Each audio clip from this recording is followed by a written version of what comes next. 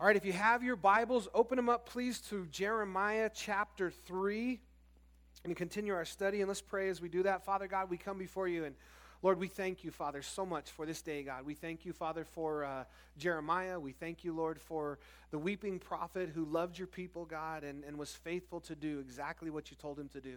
Father, I pray that the Holy Spirit would help us today as we walk through these verses to apply them to our lives. And Lord, these things were written thousands of years ago, and they're as applicable today as they were then. And Father, we thank you and praise you in Jesus' name. Amen. You know, one of the things as we study the Old Testament that you find that is so powerful is that the Word of God, the Bible says, is alive and is sharper than a two-edged sword. I was listening to a pastor in Salt Lake recently. Somebody from our church had left and gone down to this church, and they asked me about it, and they were new. They were checking out. They moved down that way. And so I pulled up a sermon from this church. I'm not going to mention the name. It's a big growing church in the Salt Lake area, and they're kind of like a seeker-friendly model church. And the pastor kept using the term, he started by they have this lending library of books. And so they were featuring a book, and he had about 4 books that he was featuring before he got started. And he said, you know, I know the Bible's an ancient document. And so here's some other books that are some supplemental reading that will help you to go alongside of it. And he kept using the term ancient document to describe the Bible. And it is an ancient document, but the way that he meant it was like it's an ancient document in the fact that, it's so old and irrelevant and was written thousands of years ago. And here's some modern books that are written by some modern folks that you can understand. Oh, God, these guys drive me crazy. It almost drives me as crazy as the pastor who tells his people that you can't hear the voice of God. Well, I don't know what the voice of God sounds like. Oh, my goodness, those drive me crazy. So, but here's what's phenomenal. On one of those guys, I challenged him. He made this big thing for women being senior pastors and preaching, and we need more women. And so I showed him the verse in Timothy that Paul says, I forbid a woman to be a leader over men. And I says, what do you think of that? With this push, and you're raising up these women in your church to be pastors. And Timothy, Paul says to Timothy that women can have any position in the ministry, but they can't be the senior pastor to lead over men. And that's what it says. And I said, how do you reconcile that with the decision you're making? And he said, well, that's not relevant for today. Paul was specifically addressing a problem in the first century with that church, but it's not for today. Like, we're more modern and thing. Pandora's box. If you can take that verse and say it's not relevant for today, it was meant for the first century, and we don't have to follow it, then listen, you could do that with the whole Bible. Then you just get to pick and choose and decide which parts you want to follow and not. Listen, we don't have the luxury to do that, and we don't need to do that. The Word of God is relevant for today. It's powerful for today. Here's the danger in the culture and in the world, and especially in the church. The danger is the church is trying to be culturally relevant. We don't need to adapt to the culture. We don't need to adapt the Word of God to the culture. All these churches, the Methodist Church and the Presbyterian Church and on and on and on. Even now some of the Southern Baptist denominations. And, I can remember, it's been 25 years ago now, but there's a big conference, and it was one of them. And I don't know, pick one. Presbyterian, Methodist, Episcopalian, and it was their global conference with all their church leadership, and the topic of the conference is the Word of God, the how did they phrase it? Is it the authority, the final authority? Is it? I'm drawing blanks. But basically, they came out, and the decision through the conference with all their leadership was that the Word of God is not the final authority for today. That it's irrelevant. It's not inerrant, infallible. That's what it is. Inerrant, infallible Word of God. Something I say like almost every week. Yeah, infallible, inerrant Word of God. And again, so if you take it out, then it's so dangerous, right? And we preach the truth. You're never going to take Romans chapter 1 out of the Bible. You're never going to take what Jesus said about marriage between a man and a woman and all the things that are there. And we don't need to change, right? I shared with you guys just a heartbreaking story of the minister at that place, and she's a woman pastor, and the guy said, "Are you a pastor?" And she said, "I am a licensed, ordained minister of the Methodist Church." And he said, "Are you what do they call it, approving or can't talk today? Affirming? Are you affirming?" And she said, "I am practicing and affirming." And here's the thing. The Bible says that if you practice and you continue this lifestyle, you're going to go to hell. So she's not a minister of Jesus Christ. She's a minister of Satan because she's affirming people to hell. She's telling them what they're doing is okay, and if they continue that lifestyle, they're going to go to hell. And listen, that can't be the church, right? We got to stand against those things. The Word of God is relevant, and the Old Testament is relevant. And the Old Testament, as we read it, isn't it cool on Wednesday nights when we study the Word of God? You know, Jeremiah wrote 2,700 years ago, roughly, and like, it's relevant for today. It changes our lives today, and it's important. And the same things are going on. Nothing new under the sun, right? God is the same yesterday, today, and forever. The nature of men's hearts are the same yesterday and forever. All right, so let's pick it up. Jeremiah writes about 60 years after Isaiah. Jeremiah, he was writing primarily to the southern kingdom of Judah. The 10 northern tribes had already gone into Assyrian captivity. They watched it happen, and they're getting ready to follow. Jeremiah is warning the people of an impending judgment and giving them opportunity to repent and come back to the Lord. There was tons of popular prophets and preachers in Jeremiah's time, and they were all saying the same thing. You're okay, I'm okay, we're all okay, no worries, everything's going to be fine. Everything is going to be fine. And Jeremiah is prophesying in this climate of feel-good messages and teachers heaping up for themselves what people want to hear to tickle their itching ears. And Jeremiah becomes hated because he's the only one out there telling the truth and prophesying the true word of God. And Jeremiah becomes, again, an example for us as we live in Sodom and Gomorrah here in 2023, that we have to tell the truth. You know, we have, and we've always had, and God has always had, we have the task of telling the truth in love, right? Speak the truth in love. And we have to find a way to love people. We got to love all people. I don't care what your background is. I don't care what your struggles are. I don't care what your sin is. I want to show and be a person of love. And I want to love them. You know, we have a saying here in our church, right? What is it? Read your Bible and pray every day. I can remember a couple weeks ago, I said to you guys, what is God's will for your life? What does God want for you? And the church just responded, read your Bible. And I was like, I'm glad you're getting it. But listen, the question was, what does God want for your life? And then I use the example of Mary, and Mary's at the tomb, and she sees the angels, and she's the first person in human history ever not impressed with angels, no reaction, because she's so in love with Jesus, she's not even impressed with these angels. And I said, that's what God wants for your life. God wants you to be so in love with Jesus, right? And so listen, read our Bibles and pray every day is not the ends. It's a means to the end, but the end is very simple. The reason why we read our Bibles and pray every day is so that we would love the Lord our God with all our hearts, minds, and soul. You know, that has to be our desire as Christians. It has to be our desire to love God. And then if you love God supremely, and if you focus on your love of God, then God says, as my people, what he's going to do in your heart is he's going to create a love in you for the world, for the body of Christ, for other people. Love God, love people, right? And so again, in any kind of struggle that we have in life, any kind of sin that we struggle with, any kind of weakness that we have in life, the focus is never on the sin or the weakness. We have to stay centrally focused on loving God and being relational with God, because through that, God's going to heal those areas of our lives. God's going to change those areas of our lives. And we always get it backwards if we focus on anything other, focus on becoming a better person. And again, it's like gag me when you go to church and the message is some kind of do better, feel better, be better, kind of be a good person message. That's not what we need to hear. The message needs to be love God, love God, love God. And so Jeremiah is there, and he's in a culture of, you guys know, I've talked about it many times, right? In this time of Jeremiah, in the setting that we're in, the king was this young king, Josiah, 8 years old when he becomes king. At 16 years old, they discover the word of God. Jeremiah rents his clothes, and a revival starts in the southern kingdom of Israel. But the Bible says it was superficial. It says that they were doing Christian things, but there was no real repentance of the heart. And again, that's what we're seeing, right? That's what we're seeing in the churches. So many times where, we have Christianese, and we say, oh, praise the Lord, hallelujah, brother. And we do the right things, or we say the right things, but there's no real brokenness of King David, create in me, God, a clean heart and a desire to really change. And so this is a culture, this kind of gives us a running start into chapter 3. Then they say, if a man divorces his wife and she goes from him and becomes another man's, may he return to her again? That's a question. What's the answer?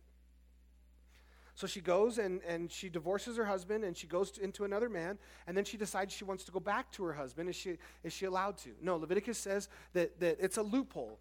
There was a loophole in the law, and God closed it because he didn't want, this disgrace in Israel. So a woman gets a divorce because then she can legally go and start another relationship, and then she ends that relationship and goes back to her husband. And so it's forbidden in Israel that again, just closes a loophole in the law of Moses that if you divorced, you weren't allowed to then go have another relationship and then return, and it was going on. And it says, would not that land be greatly polluted? But you have played the harlot with many lovers. Yet return to me, says the Lord. So we got into this last week, again, with this spiritual idolatry, this spiritual harlotry that is consistent throughout the Old Testament as God uses this example. And it's something that we can all see, right? When you love somebody, it's gut-wrenching, right? To see somebody you love, and I don't know if anybody's ever cheated on you, you've ever felt that, or it's just how it breaks your heart. Somebody you love holding somebody else's hand or kissing somebody else or, whatever. It's gut-wrenching. And God uses an example of spiritual idolatry and spiritual harlotry that it's heartbreaking for the Lord. And that's what Israel's doing when they're going after these other gods. The last thing, if you're in a relationship and you love somebody, people talk about jealousy being a bad thing. Well, not necessarily. Like, if you're not jealous, you're not in love. Like, your husband or your wife just flirts with everybody you see all the time. Is that what you want? Or friendly and flirting with people everywhere you go, or him flirt? No, it's heartbreaking. You want them exclusive. You don't want to share them because you love them. And God is, again, he draws these parallels throughout here. He really talked about it. He mentioned it multiple times in chapter 2, and then he starts with it here in chapter 3. But then the end of verse number 1 says what? Yet... Listen, this is God's message. We studied it in Hebrews, and always, by the amazing grace of God, he says, even though these things happen, and even though it's forbidden for somebody to go and divorce and go with somebody else and come back, even though that is forbidden, I'm still telling you to come back. I'm still inviting you to come back. Come back to me. Come back to me. And so God wants, and he calls for us to come back. Come back, come back, come back. And verse 2, lift up your eyes to the desolate heights and see where you have not lain with men. By the road you have sat for them, like an Arabian in the wilderness. And you have polluted the land with your harlotries and your wickedness. Therefore the showers have been withheld, and there has been no latter rain. Now, you could look at this any way you want, right? And God is pointing out that this is by design, but there's no latter rain. It rains on all men alike, the Bible says. And one man looks up and thanks God, and another man looks up and thanks Mother Earth. And those that want to thank Mother Earth, they say Mother is their earth until it's a hurricane or a tsunami or something, then they're not claiming Mother Earth because that's a cruel mother. But, you could explain these things away. You could see these droughts and these things, and in this particular drought, it's God's hand. And, me personally, as I study through, I don't see too many weather phenomenons in the Bible that are just coincidental or by accident. God is absolutely in charge of every one of them. How does that mean? Am I saying that then God is responsible for Katrina and God is responsible for all these things? Not necessarily, but I also do see God's hand in everything biblically. When it's a weather thing, it's a rain, it's a not rain, it's a thing that God definitely allows it and has a part in it. And then in verse 3 it says, therefore, the rest of verse 3, you have had a harlot's forehead. I don't know what that means. You've had a harlot's forehead, okay. I know what it means. It's hard, and it's you refuse to be ashamed. Will you not from this time cry to me, my Father, you are the guide of my mouth? So verse 3, the end of that part there is being a forehead is the hard heart danger, right? And this is one of the things that the Judah is responsible, that they're guilty of in this season, and something that I always warn us against, right? It is the danger of repeated sin. If you continue in a sin, your heart becomes hard. And this is something that God's word is constantly encouraging us and reminding us. Something that King David got right? Like King David, he prayed, God create. The word create that David used there in Psalm 51 is bara. Bara means to create from nothing. Only God can bara. I could give you wood and you could create a chair, you could build a table, but you're not going to build it from nothing. Only God can create from nothing. And David says, God created me, bar a new heart, clean heart. The Bible says that when we sin and we're unrepentant, it's like a hot iron that passes over our heart. And I'll tell you, one of the most dangerous places that we can be in life is having a hard heart towards God, having a hard heart towards our sin, because a hardness of heart will not lead to repentance. It will lead to a stubbornness. A donkey who's being towed behind a truck with both heels and, not wanting to move or step. And so this is the condition of that's a true story. Pastor Gerald tied a donkey behind his truck one time because it wouldn't move, and the dude still wouldn't move, and he drug it down the street. He was an old farmer. I guess that was cool. And so listen, you have a harlot's forehead. You have a hard heart. You refuse to be ashamed. Will you not from this time cry to me, my Father, you are the guide of my mouth? Will he remain angry forever? Answer that question, please. Listen, this is the amazing grace of God, right? All the way through this. It's ominous. Like they're in bad shape. Their hearts are hard. They're sinning. They're committing spiritual idolatry. And this constant reminder, but yet come to me. And will I remain mad forever? God says he won't. And it's just in his nature. And it's encouraging for us to know that the anger of God or the grace of God is, will continue. And God says, I won't remain angry forever. Will he keep it to the end? No. Behold, you have spoken and have done evil things as you were able. And as much as they were able, they continued in their rebellion. And it says in verse 6, the Lord said also to me in the days of Josiah the king, have you seen what backsliding Israel has done? She has gone up on every high mountain and under every green tree, and there played the what? Harlot, the same idea. Now, understand that when you see the term Israel there, it's specifically talking about in verse 6 the northern tribes. So God is going to Jeremiah is using the analogy, and God here is speaking specifically about the 10 tribes to the north, and they were backsliding. Now, really quickly, backsliding is used 15 times in the Old Testament, 3 times in Hosea, 12 times here in the book of Jeremiah, and like 8 of those times, or 7 of those times that it's used in the book of Jeremiah, it's used here in chapter 3. And so, the term backsliding, we use that term today, but it's good to know that's a biblical term that God uses. We unpacked it last week, how Satan can use either backsliding or front sliding in ministry. Maybe he can't get you to backslide into drugs and alcohol, so he gets you to front slide into intellectualism or replacement theology or something weird, to get you to front slide in another way. But here he's talking about this, and so there's 2 themes. If you want to underline them, I think there's 7 of them in chapter 3. The term backsliding, I think we encouraged you to do this last week, the word backsliding and the word return. And how many times it's backsliding but return. Backsliding, return. Are you backsliding? How do you know? Listen, you're on a hill. Your Christian life is a ball, or it's on a hill. And if you are not moving forward, you're going to be rolling backwards, right? To stay still is to be moving backwards. We have to constantly be moving forward, constantly be, seeking the Lord. If you're not more in love with Jesus today than you ever were in your life, I wouldn't say you're backsliding, but that's kind of the temperature that you can gauge it, where every day I want to be more in love with Jesus tomorrow than I was yesterday, and never backsliding, never returning. There's some major backslides too, right, where, maybe nobody's not backsliding into the old lifestyle that they lived before they were a Christian, but just not really in that place of moving forward, taking ground. If you're not taking ground, you're losing ground. If you're not moving forward, you're moving backwards, and constantly being on our guard from this idea of backsliding. In verse 7 it says, and I said, after she had done all these things, return to me. Again, return and backsliding, right? Return to me. But she did not return. And her treacherous sister Judah saw it. So he's talking about Israel and their condition. And then he's saying, Judah had no fear. You saw the 10 northern tribes be carried away into Babylonian captivity. You saw it happen right before your eyes. You knew that eventually this could come and this could happen to you, and you had no fear. How many of you guys had older brothers and sisters? Any of you guys the youngest? How about the oldest? Okay, the oldest ones that made all the mistakes that the younger ones were supposed to learn from, right? I'm 7 out of 8, so I got 6 older brothers and sisters and 1 little sister.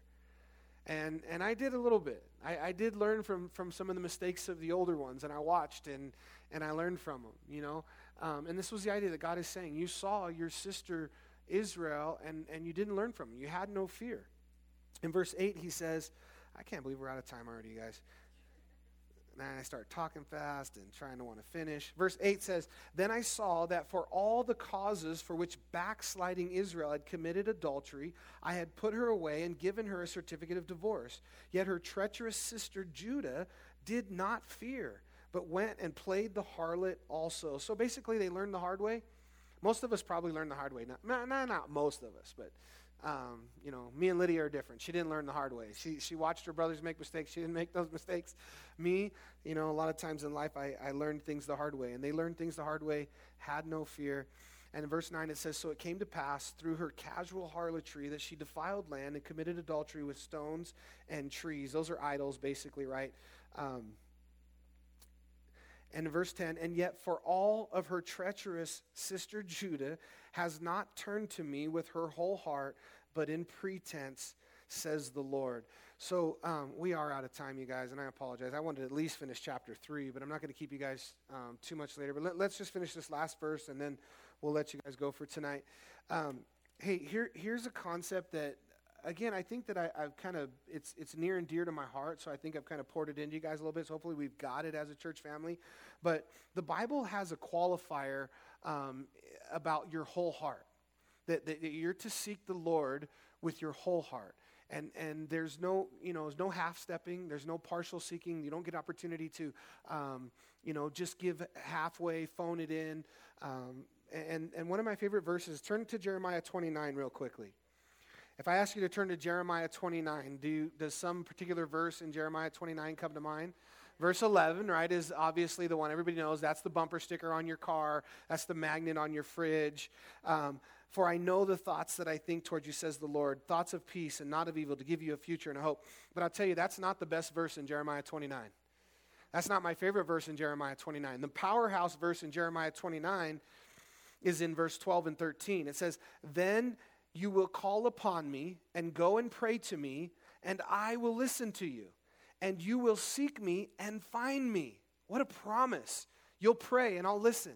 You'll seek me and you'll find me. But there's a qualifier. Verse 13. When what? When you search for me with what? All your heart. All your heart, right? God wants all your heart. That's what God's interested in. That's what God did in Mary's life at the resurrection, is he had all of her heart. And that's what God wants for you. And so seek the Lord with your whole heart. Amen? Hey, guys, I apologize for not finishing or getting there. We got carried away. But you guys are much wiser on the rapture, and you're not going to get caught up in any date setting on those things. All right. Father God, we come to you, and we thank you, Lord Jesus, for this day. And Father, I fully intended coming in here tonight to do 2 chapters and get moving in Jeremiah. And Lord, we thank you, Father, that your word is powerful, that it's alive, it's sharper than a two-edged sword. And Father, I pray for each person that's in this room, Lord, and that we would fall more in love with Jesus every day, that we would not be in a place of backsliding spiritually, and Lord, that we would continue to grow and desire to grow. Lord, give us a heart that desires deeper intimacy with Jesus. Lord, bless our time alone with you each day, and Lord, and continue to encourage us lovingly by your Holy Spirit to open the Bible and read it every day and spend some time with you and to seek you with our whole heart, God. And your Bible and the Word of God, you promised, God, that if we seek you with our whole heart, that when we pray, you'll listen, and that when we seek you, we'll find you. And Lord, we thank you and praise you. Lord, we continue to lift up Fernando and his surgery on Friday, and Angela. And Lord, we pray for CBI and Trujillo. And Father, I ask your blessing over the missions conference. I thank you for Pastor Gerald and Caleb being there. And Lord, we thank you for the good news we got with Caleb today, that he spoke to his heart, and ask blessing over him. We thank you for Vlad and the Iranian conference that's coming up, that, Lord, you bless him as well. And Father, we thank you and praise you in Jesus' name. Amen.